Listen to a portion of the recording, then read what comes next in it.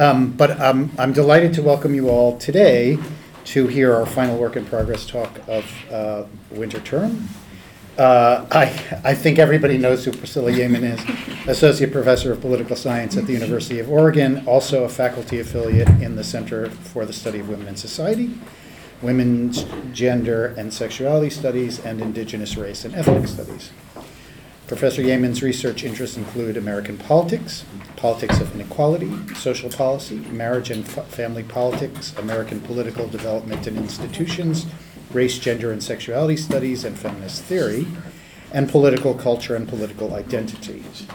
Her monograph, Marriage, a Political Institution, was published in 2012 by University of Pennsylvania Press, and she regularly publishes articles in a variety of scholarly journals, including Theory and Society, New Political Science, Polity, and Politics Groups and Identities. As a 2022-23 OHC Faculty Research Fellow, Priscilla Yamin has been working on her project, and I'll make sure I've still got the Historicizing Social Egg Freezing, Eugenics, Feminism, and the Commodification of Motherhood, Race. Please.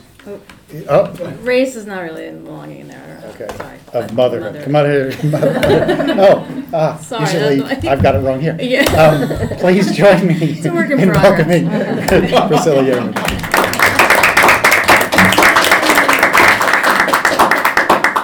Hi, everyone. Thank you all for coming. I appreciate it. I chose the very last slot, the beginning of the term. I'm like, oh my God, when am I going to present this? So thank you for coming on the last week of classes and beautiful day and all that. So I appreciate all of you coming, and thank you again to the Oregon Humanities Center for the research time. It's been really invaluable. Okay, so before I get into the details of my talk, I want to explain that this is part of a larger book project that looks at the changing relationship of the market, racial formation, and the family in the United States.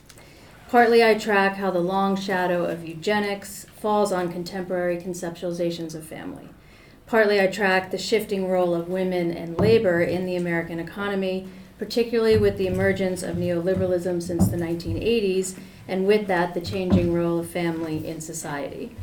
Partly I track the changes in reproductive politics and the ways in which race, class, and market imperatives have shaped its development over time.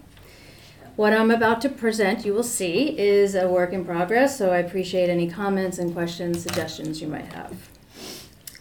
So today I'm talking about the part of the project that concerns assisted reproductive technologies, and in particular what's called social egg freezing, that is, freezing eggs for non-medical purposes. And I'm going to talk about the complicated dynamic between race, labor, the market, in the practice and implementation of social egg freezing. Egg freezing involves a multiple-step process of ovarian stimulation, egg retrieval, and freezing, so a woman can attempt pregnancy at a later date through in vitro fertilization. Originally, egg freezing was solely used as a treatment for infertility, but in 2012, the American Society for Reproductive Medicine announced the treatment would now be made available more widely. It quickly developed into a thriving industry and has now become a more common practice in the United States. Since 2012, the number of women who have frozen their eggs has increased 72%, from over 7,000 in 2016 to over 12,000 in 2020. And since the onset of the COVID-19 pandemic, the industry has developed even faster. Indeed, the pandemic intensified that ticking biological clock, that anxious sense of time slipping away that marks the experience, particularly of middle to upper class women caught between career demands and the desire or expectation to start a family. Fertility clinics across the country have reported a sharp increase in egg freezing since quarantine in March 2020. As one therapist told Time magazine in January 2021, everybody had to take a hard stop in their lives. I think what happened is that it gave people the time and space to kind of reassess their priorities and the directions that they're taking in their life. Egg freezing is advertised by the industry as a way to resolve this tension between career and family.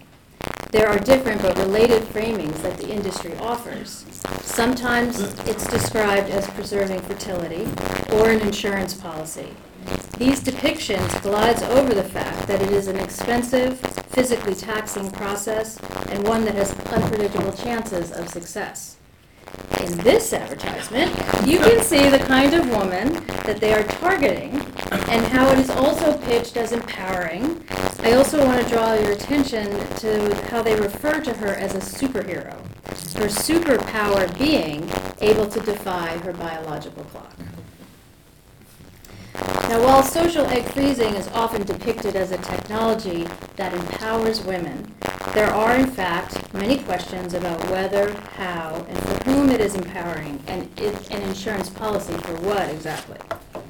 Political debates over assisted reproductive technologies are often moral arguments over what constitutes human life, as is the case with reproductive politics and like abortion. However, I am not examining bioethical dimensions of egg freezing, nor choices that individual women make around donating and freezing their eggs. Rather, I am looking at the intersectional and institutional configurations that construct egg freezing, such as market forces, existing race, gender, and class inequalities, and the broader political, social, and cultural dynamics of family and reproduction as they are obscured by the women's empowerment narrative. So in many ways, my question is not how social egg freezing empowers women, but why it hasn't. And following that, to consider how the transformative potential of reproductive technologies is now limited, especially as it relates to women of color and disabled people, and how that might change. So the overall themes that I'm working with are race, market, and family. Those are the lenses that I'm looking at social egg freezing and how they interact. And through those lenses, I argue that as an industry, social egg freezing naturalizes racial hierarchies and, like other markets, does so under the guise of color blindness, excludes and limits access on the basis of race and class, defines women's reproductive concerns as workplace issues, tying women and their conceptions of motherhood to the market and leaving fathers out entirely, and perpetuates the notion that marketized actions will solve social issues through the family. So before going on, I want to give a little bit more detail about the business of assisted reproductive technologies. ART takes place largely in private sector clinics in the United States and is a big moneymaker for the U.S. biotech industry. The world's first fertility company, Drell's Health, went public in 2013 at $500 million. Egg freezing is the fastest growing sector of the U.S. fertility market, which is projected to reach over $15 billion this year, more than double what it was in 2017. In terms of regulation, ART falls under the FDA. The agency's oversight is limited. The only federal law that specifically regulates ART is the U.S. Fertility Clinic Success Rate and Certification Act of 1992. This dictates that fertility clinics have to report their pregnancy success rates to the CDC. Now, while clinics seem to be complying, there's no legal consequence for failing to report. In practice, the U.S. is characterized by a significant lack of regulation compared to other parts of the world and is often called the Wild West of the fertility industry. Unlike most of Europe, in the U.S., physicians and researchers are relatively free to formulate their own policies about procedural standards and answers to ethical questions. While egg freezing is marketed as an easy solution to meeting demands of work on the one hand and biological morality on the other, egg freezing isn't easy. To begin with, it is expensive. Egg freezing retrieval costs around more than $10,000. The process is physically and emotionally demanding. It involves injections, blood tests, and regular doctor visits. It can be very painful and it comes with some health risks. Finally, the success rate of live births frozen eggs are not clear, but we do know that not a guarantee and a really insurance policy. So who is using and how? Well, here there are two common forms of social egg freezing, and drawing out factors of age, race, and status. There are older women, 30s and 40s, freezing their eggs for later use due to career, financial, partnering reasons. And the other younger women in their 20s who are paid to donate their eggs as an income supplement in order to pay, for example, college and avoid loans and debt. And so that's what I'm trying to capture in my rudimentary diagram here. This cycle that I see these groups are in. So both of these trends reveal a market-based cycle that ensnares somewhat by commodifying both the productive and reproductive capacities at the beginning and end of the childbearing years, while effectively shutting out others. So like most social and economic phenomena in the United States, freezing racialized practice. Middle to upper income whites are more than twice as likely to access fertility services as people of color. The high cost of egg freezing also means wealthier and white women pursue the process. However, the purchase of Asian American women's eggs are on the rise. In 2020, a study of nearly 30,000 egg retrievals found that just 4.5% of the women who used the procedure described themselves as Hispanic, and 7% identified as Black. There are other factors that create racial exclusions beyond economic barriers.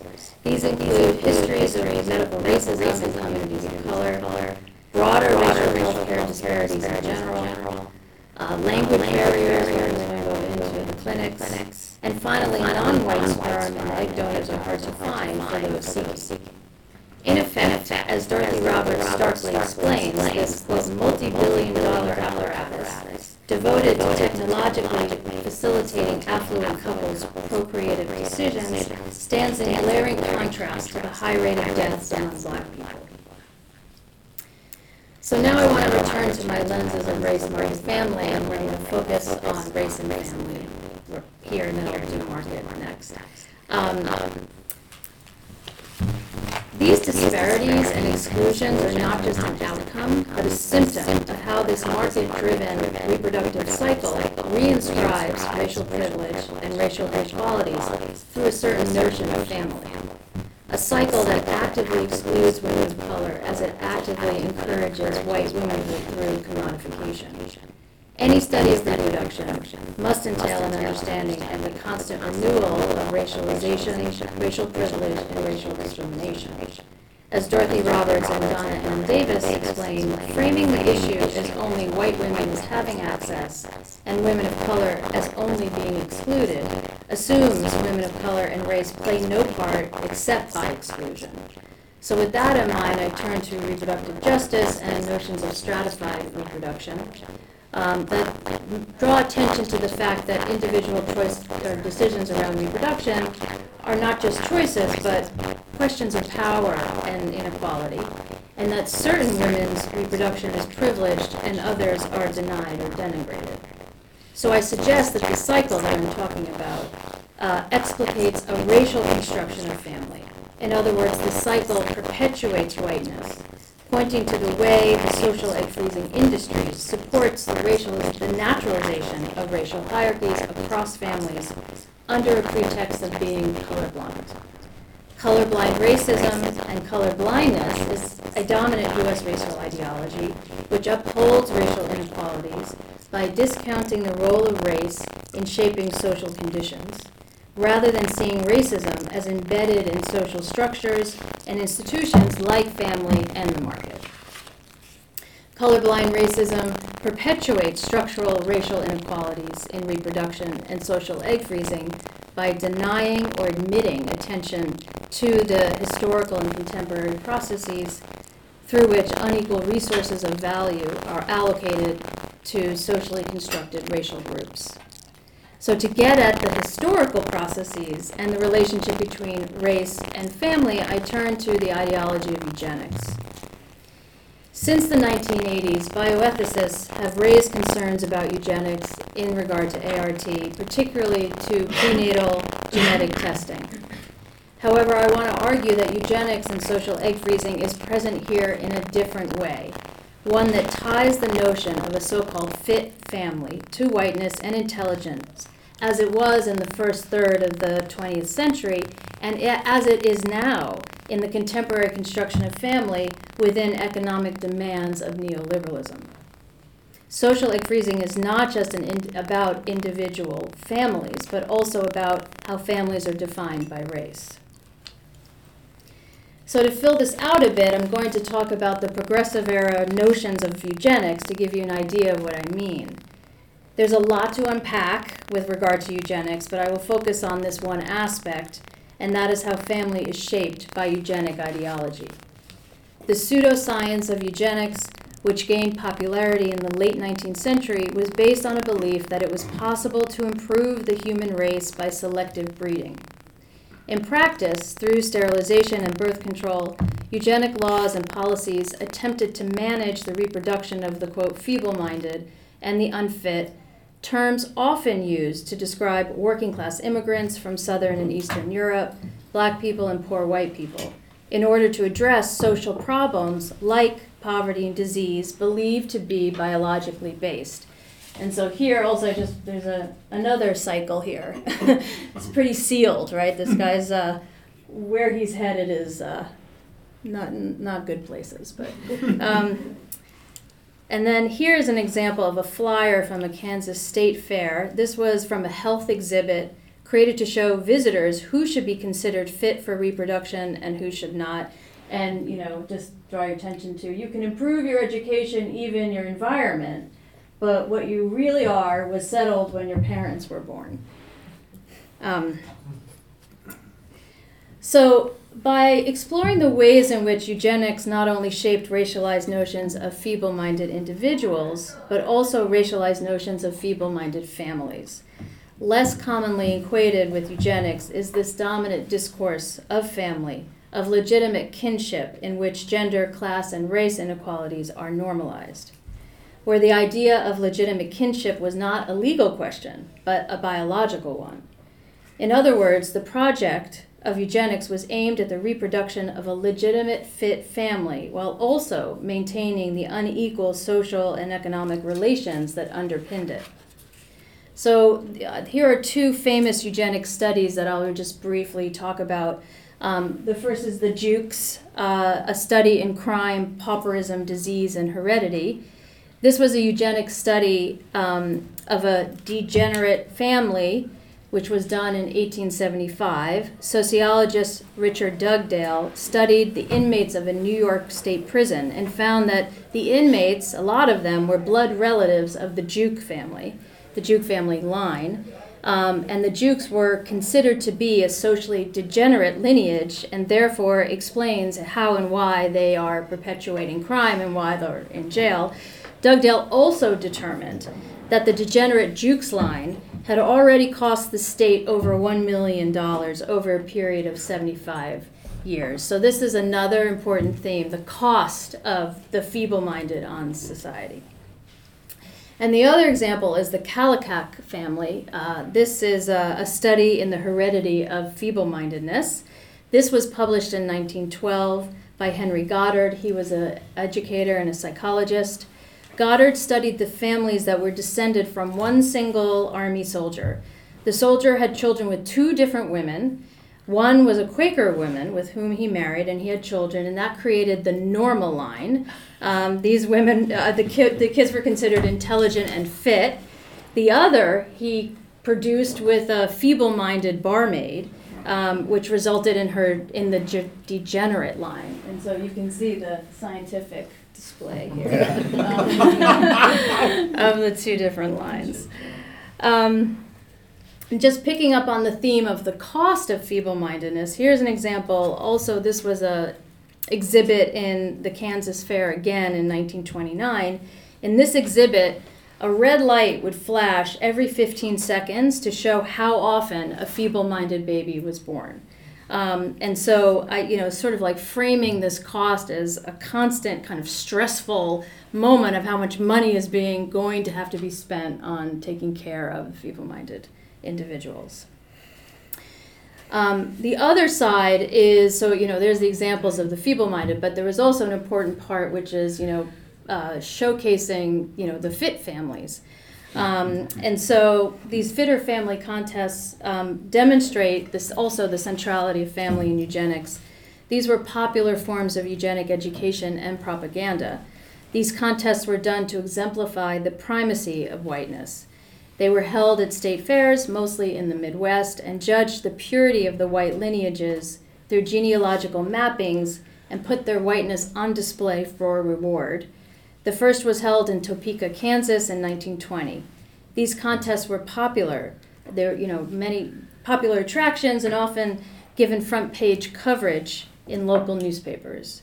Prizes were also awarded to the best baby and young couples starting eugenic marriages. And then, here's an example. Here's the newspaper. This is kind of what it looked like at the state fairs, next to the livestock, where they're checking out the cows, And there's an example of the sheep that they're proving their lineage. So as an industry, now back to social egg freezing, there are strong echoes of eugenics because it promotes a racially circumscribed form of biological reproduction and the idea of fit families from the eggs of white mothers, either women who freeze their own eggs or purchase eggs of apparently genetically superior college students, which I'll talk about in a moment. So it's not just a fit family, but a family that fits in the narrow confines of a social acceptance and ideologies within racism and patriarchy. So what I'm trying to articulate here in part is a certain kind of social, cultural commitment and desire for a family that is undergirded by eugenic ideologies of racial hierarchy and class, that is interwoven into the commodification of motherhood since the onset of social egg freezing. In other words, the existence of social egg freezing taps into this aspiration to have a family, which is the basis of the success of the industry. And it's not just any family, it's an independent family, right? So it goes back to that money, the cost of feeble-mindedness. So these issues of cost are also an important factor in it. I'm just sort of working out its relationship. Okay, so now to return to my race, market, family lenses, here I'm going to now turn to looking at the market today and its relationship to family. And I'm going to talk about how this notion of fit families works under contemporary economic conditions. And for this, I turn to sociologist Melinda Cooper. In her recent work, Cooper shows that the role of family in contemporary American society reflects the twin triumphs of neoliberalism and social conservatism.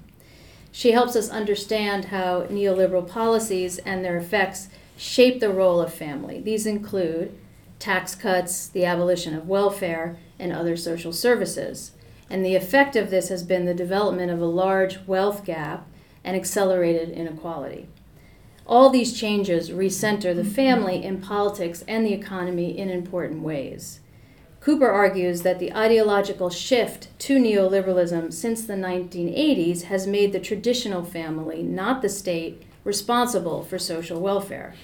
This works well with the rise of social conservatism, which privileges the heteropatriarchal bourgeois family as the social and moral anchor of society. In other words, without a welfare state, care work has been privatized and with the expectation that dependency would be handled privately. But the upward redistribution of wealth has also meant that many white, middle, and middle to upper class families need two incomes in order to maintain their lives, and women had to join the workforce. So how do you continue to center this notion of a traditional family while also compelling women to work? Well, here we begin to see how social egg freezing is not about personal choices in juggling family and work, but the economic and political context that makes it necessary. These changes create a momentum towards finding individual solutions to problems of care in the home while women work, and incentivizes women to delay childbirth as a way to survive an unrelenting market and an absent state, but framed as a superpower or as good motherhood. Social egg freezing offers one way to resolve the work-family problem, but it is a resolution that reinforces neoliberal imperatives in a racialized framework that excludes women of color and families of color.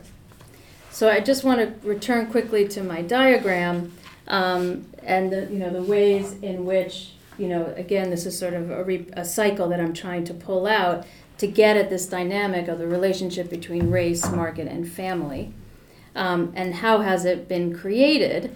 And so for that, I turn to the market and some of the tools or, things that I'm going to give you some examples of the ways in which the market is pushing this cycle. And those are insurance policies, clinic ads on college campuses, and Instagram ads. So one way the market is forcing this cycle is through insurance policies that target women who are already in the market or are already in the workforce in their 30s and their 40s. In 2014, Facebook and Apple made headlines by offering to give female employees $20,000 of egg freezing benefits. As of 2020, about 42% of large U.S. employers offer coverage of fertility treatments.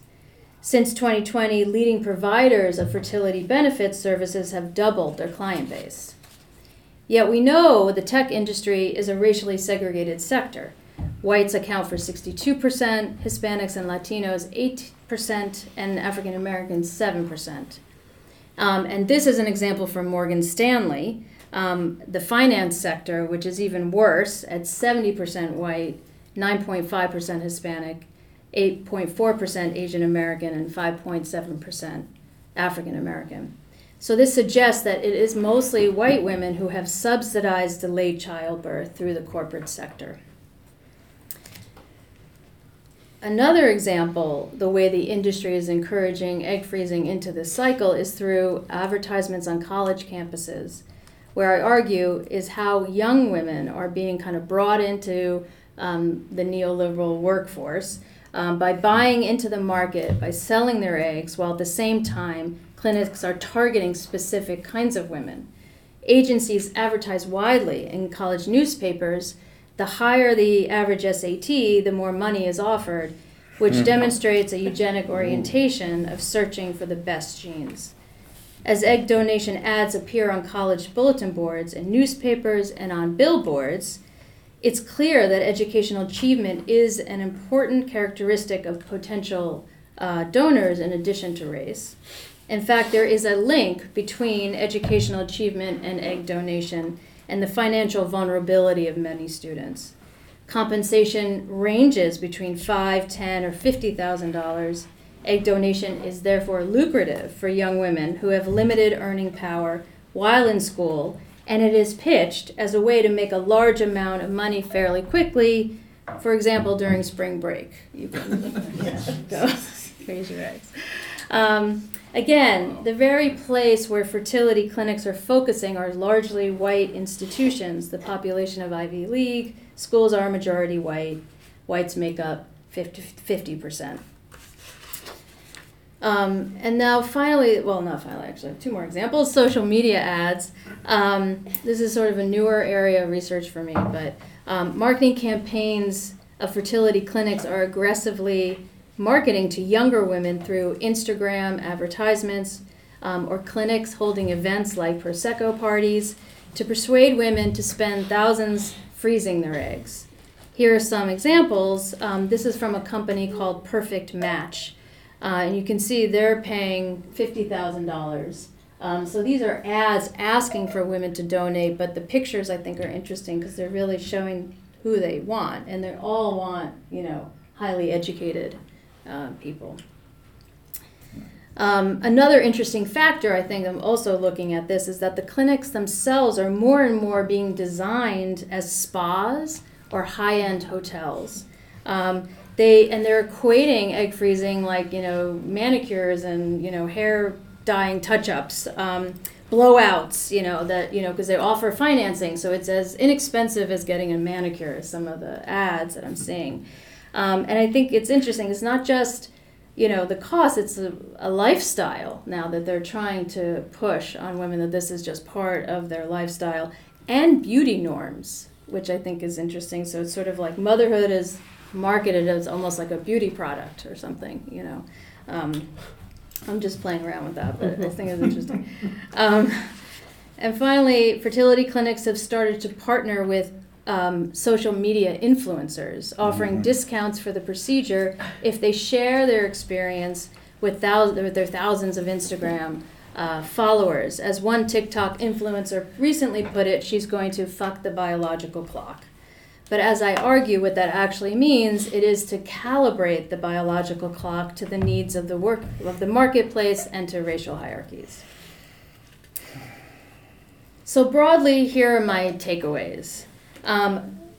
Social egg freezing is deeply racialized in terms of who is excluded from the practice, who is subsidized by insurance to delay childbirth, who is recruited to sell eggs, and finally, what kind of family is imagined that influences and defines the culture of egg freezing and the reproduction of whiteness. And even though social egg freezing is a privileged racial site, it is not necessarily a liberated site, even for the women involved. Market compulsion, the selling of eggs by young women who need money, and the delaying of childbirth by women who are working determine the practices of social egg freezing for those involved. The neoliberal model of family within which the practice of social egg freezing has developed forces some women into prescribed modes of reproduction and family structure while excluding other women and other forms of family from it altogether. So I want to suggest that, ART is an exciting development in our reproductive lives. However, its promise is limited by the structures that surround and shape it. In order to move forward with justice and equality in mind, we need an accounting of the multiple and intersecting structural conditions that govern who has access. Denaturalize the idea of choice and empowerment in this form. And as reproductive justice might suggest, challenge the view of social egg freezing as existing only within one dimension of women's autonomy, but how it connects with other structures such as the economy, marketplace, white supremacy, and class status, in order to open up ways for social egg freezing to challenge rather than reinforce already existing forms of inequality.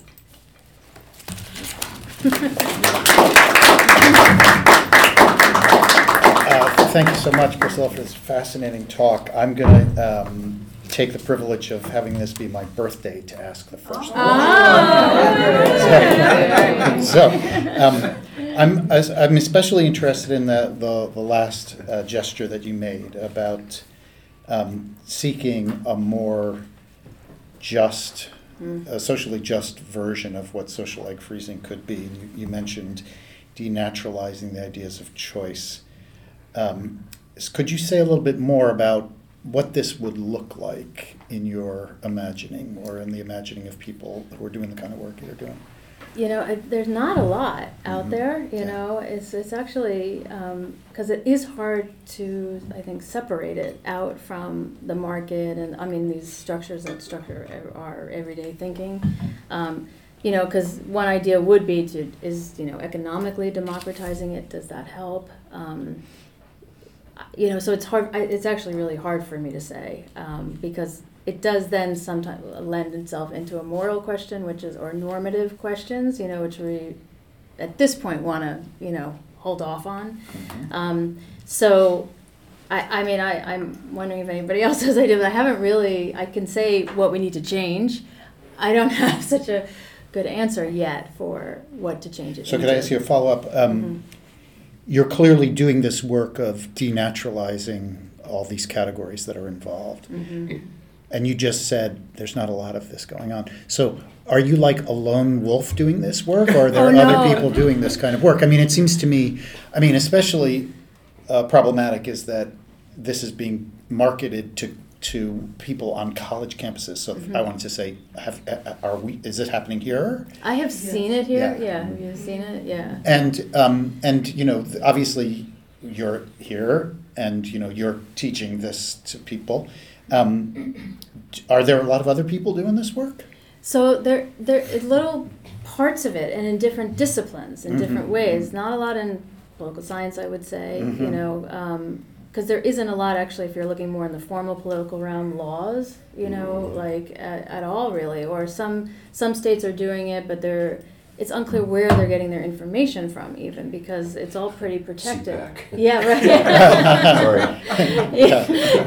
Yeah. So I'm not a lone wolf, but it is still an area where I think, because it's all so charged as well, So people are kind of treading lightly, and there's so many different parts to it that, so I'm starting, there's a little bit out there, but a lot of it more is on the trying to understand what's going on, but a lot of it is how it empowers women or not, and the moral questions, or the science about when do we start and who is a human, and, Okay, thank you.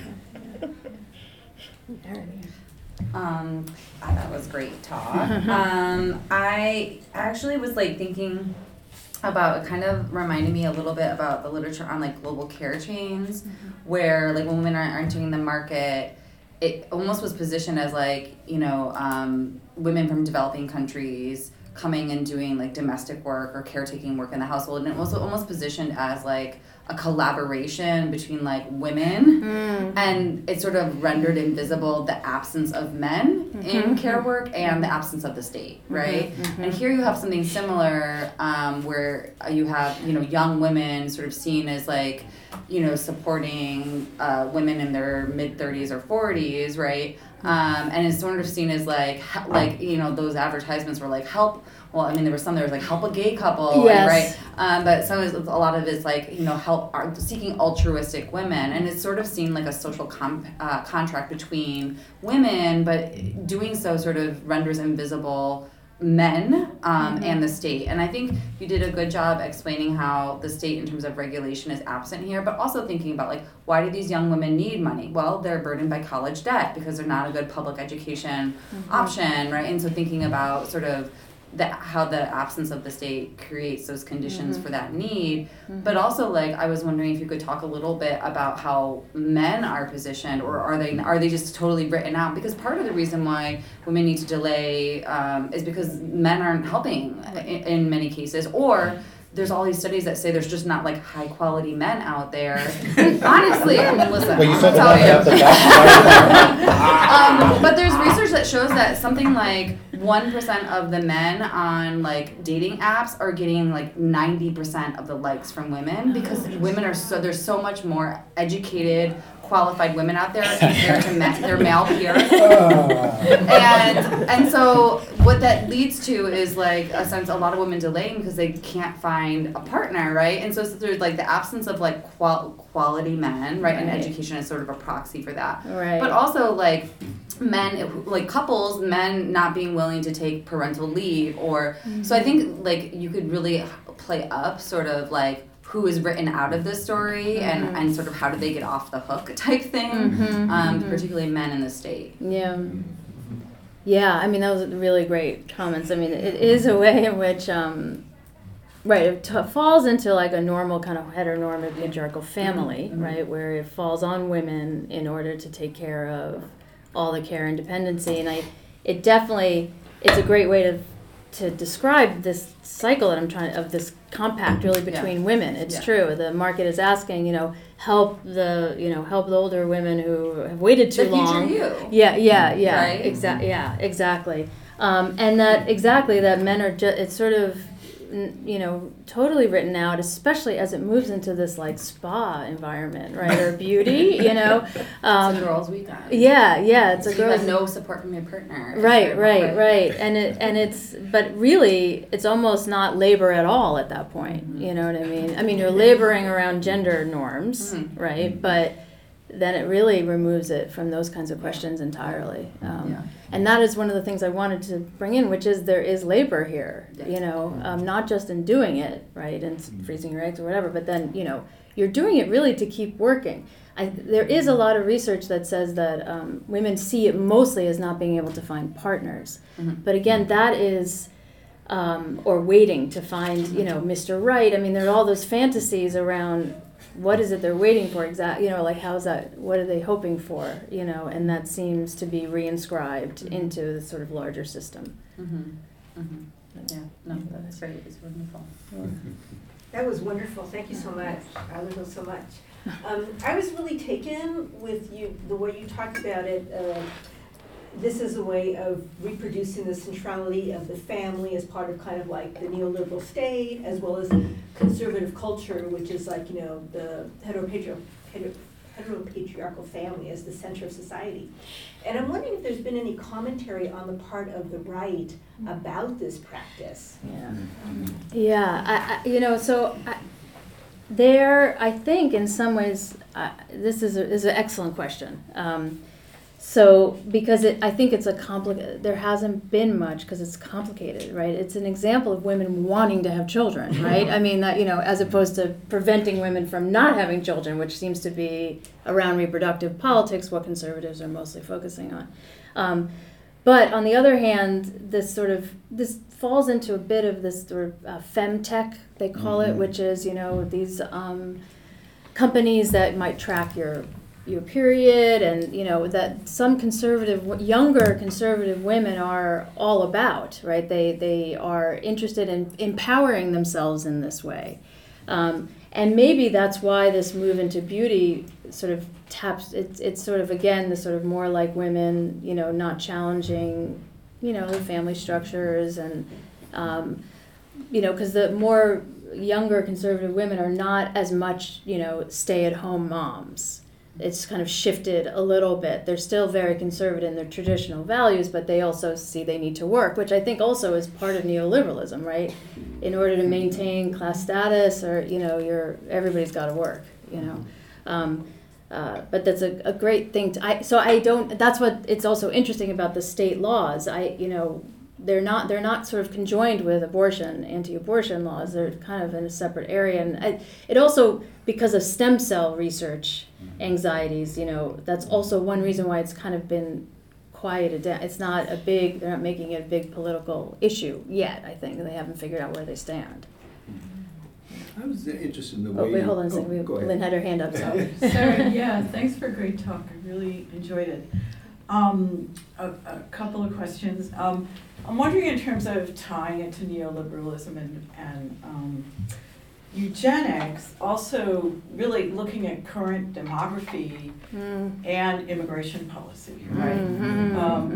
White anxiety. Yeah. I mean, since really 1986, we haven't let too many people in. We're getting rid of asylum. Right. So that, in combination with what's happening with white people in the U.S. is kind of an interesting larger frame. I also wondered if it would be interesting to compare your analysis with adoption, right? Different kinds of adoption over the same time period. Yes. I haven't done that. That's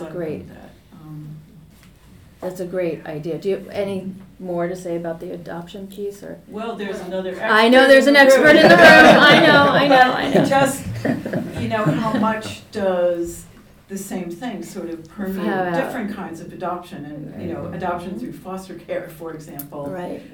Versus, private international adoptions. Yes. That really shows probably where some folks who are not white and not rich or middle class are going for very different reasons. Right.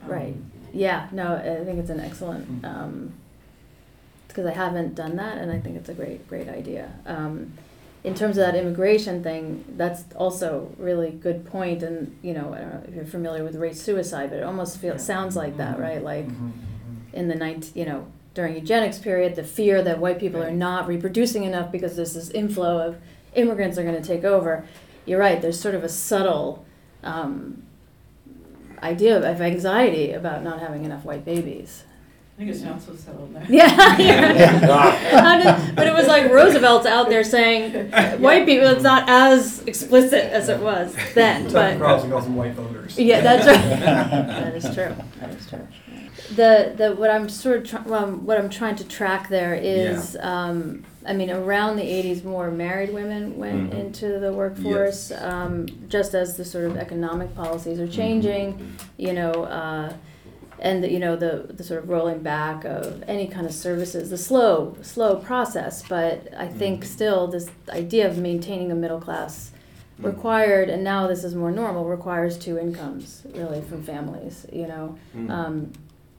which is outside the, idea of necessarily a family, just the sort of reality of that. So I'm trying to kind of pick up that and center that a little bit more, that what was happening during that period is not just sort of the rise of the right and conservatism and anti-abortion politics, which is how we think about it, but on the other hand, women were going to work, not even as like feminism, Right. but as sort of a reality of how they're going to hold on to the lifestyle as the economy was changing. From the 70s to the 80s, there was a big shift, right?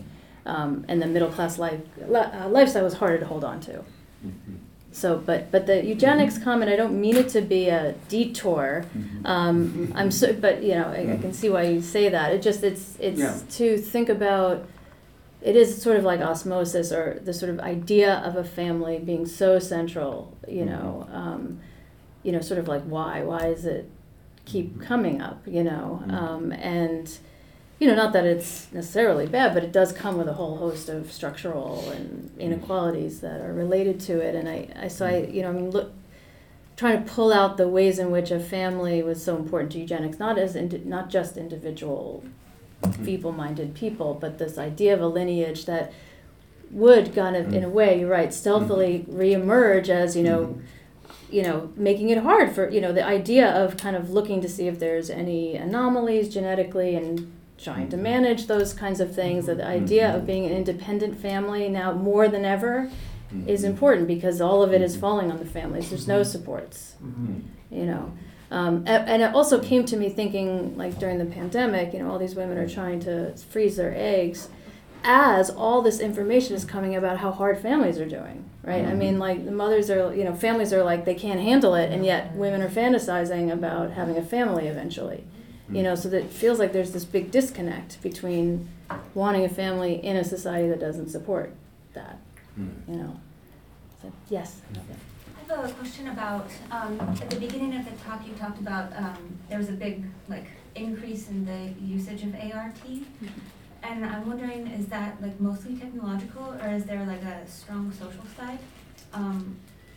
A connection I made between that sharp increase and kind of the beauty bar Right. situation is, some famous families on TV that we've all heard of. We won't name them. We might get distracted. That's the first time I heard about egg freezing, was from that. And so I'm sort of curious if that's included in the trajectory of more people being interested in engaging with ART. Yeah, I think definitely that kind of targeting of the social media. The different thing is that's not, it's probably been pushed by some clinics, or people, paying them to do that kind of, make this public statement about it. But there's also that interest, there they are talking about how hard it is too, but they still hold on to the promise of it, that it's going to, fix all this sort of problems, about how to get over this issue of how to have work or not, or waiting to have children or finding a partner. But I do think that the marketing is definitely a way that it's moved into the, public realm in such a way that young women are now see it. Yes, exactly. Yeah. Yes. I was wondering if there's any connection to sperm banks and creating the perfect child. Yes, the both the eggs and the sperm banks. If you go on their websites, they have cute baby pictures and the education level, and so sperm and egg donors. It's majority of white people that those eggs and sperm are being asked for. So yeah, there is a sort of co-constitutive relationship there between that perfect family and which biological material you want to use to build the family. But they're not pitching it on college campuses for They're men. not pitching it on college campuses for men, because you don't get as much money. It really, sure. But yeah, exactly. There is, and you don't get the. We don't deserve to get more. It's not as hard. But also the sort of angel, they have this donation benefit. This it's not just that you're going to make a bunch of money. Like you're helping another woman, and that language fits more in a gender ideology than it would for men. So yeah. Oh, wait, did you were going to ask something? I was on one of the ads that you showed. There was a little phrase at the bottom that said Social Security number required. Mm-hmm. Oh, So, in the Morgan Stanley. Yes. Yes, right. No, it was actually, I think it was one of the newspaper clippings that you had. Oh, was it in the? And so it had me thinking, the one on the left. Oh my God, I didn't. And so that brought up the question of citizenship. Yes. And then Wow. what Lynn was saying about immigration. And so connecting that, like my question, and it's still kind of evolving in my head, so bear with me, but I'm thinking about this in relation to what you said about Roosevelt at the turn of the century with the idea of race suicide. Right. And that whole conceptualization of the American race, Mm-hmm. right? And so the way in which he was framing a very specific racialized melting pot of American citizenship, right? And so I'm wondering, like, how does this, have you thought about, like, maybe thinking about the role that citizenship is playing in a kind of contemporary articulation of this idea of American race? Because I agree with you, right? Like in the late 19th century, you're looking at it more as like a very explicit racialization with this discourse of race suicide. And so now, because of the rhetoric around race, right, and the idea that we're colorblind so we don't see it, it may not be as, it's not as explicit as it was at the turn of the century, even though it's still very present. Yeah. I'm wondering if there's something there with that concept of how is citizenship racialized through this process of, the superhero. Yes, exactly. And the idea of the, if I'm not mistaken, the idea of one of the ideas of eugenics of like the mother of the future. Yes, yes. Right? And so how does that, like superhero mother of the future, race suicide will save you, yes, right? Yeah. So those are just some of the thoughts that. The citizenship, I haven't, I didn't even catch the Social Security. I mean, I feel like this is like so many things that just keep coming out. That's an excellent point, and I'm definitely going to look into it. I mean, the piece that I was picking up on this before, but I definitely want to do the citizenship, is sort of a newer version of good and bad motherhood, which could tap into this. So the good mothers are the ones that are resourced and can wait to have children. And it's the bad mothers are undeserving mothers that are having children too young, and they can't. Irresponsible, right? Which I think could fall into a eugenic framework as well, right? And definitely immigration, or who are the undeserving mothers, are could fall under immigration and women of color thing. Natalie Lera has a laboratory deficiencies. And she speaks about a little bit about what you're talking about, but specifically as it pertains to Mexican American women, 1930s through 1950s. Okay, that's great. Did you? Yeah. Yeah, I was just curious about, you mentioned early on that the entire practice is a lot more regulated in Europe. You didn't mention Asia, but I'm thinking, looking for possible models, or maybe it's just restrictions.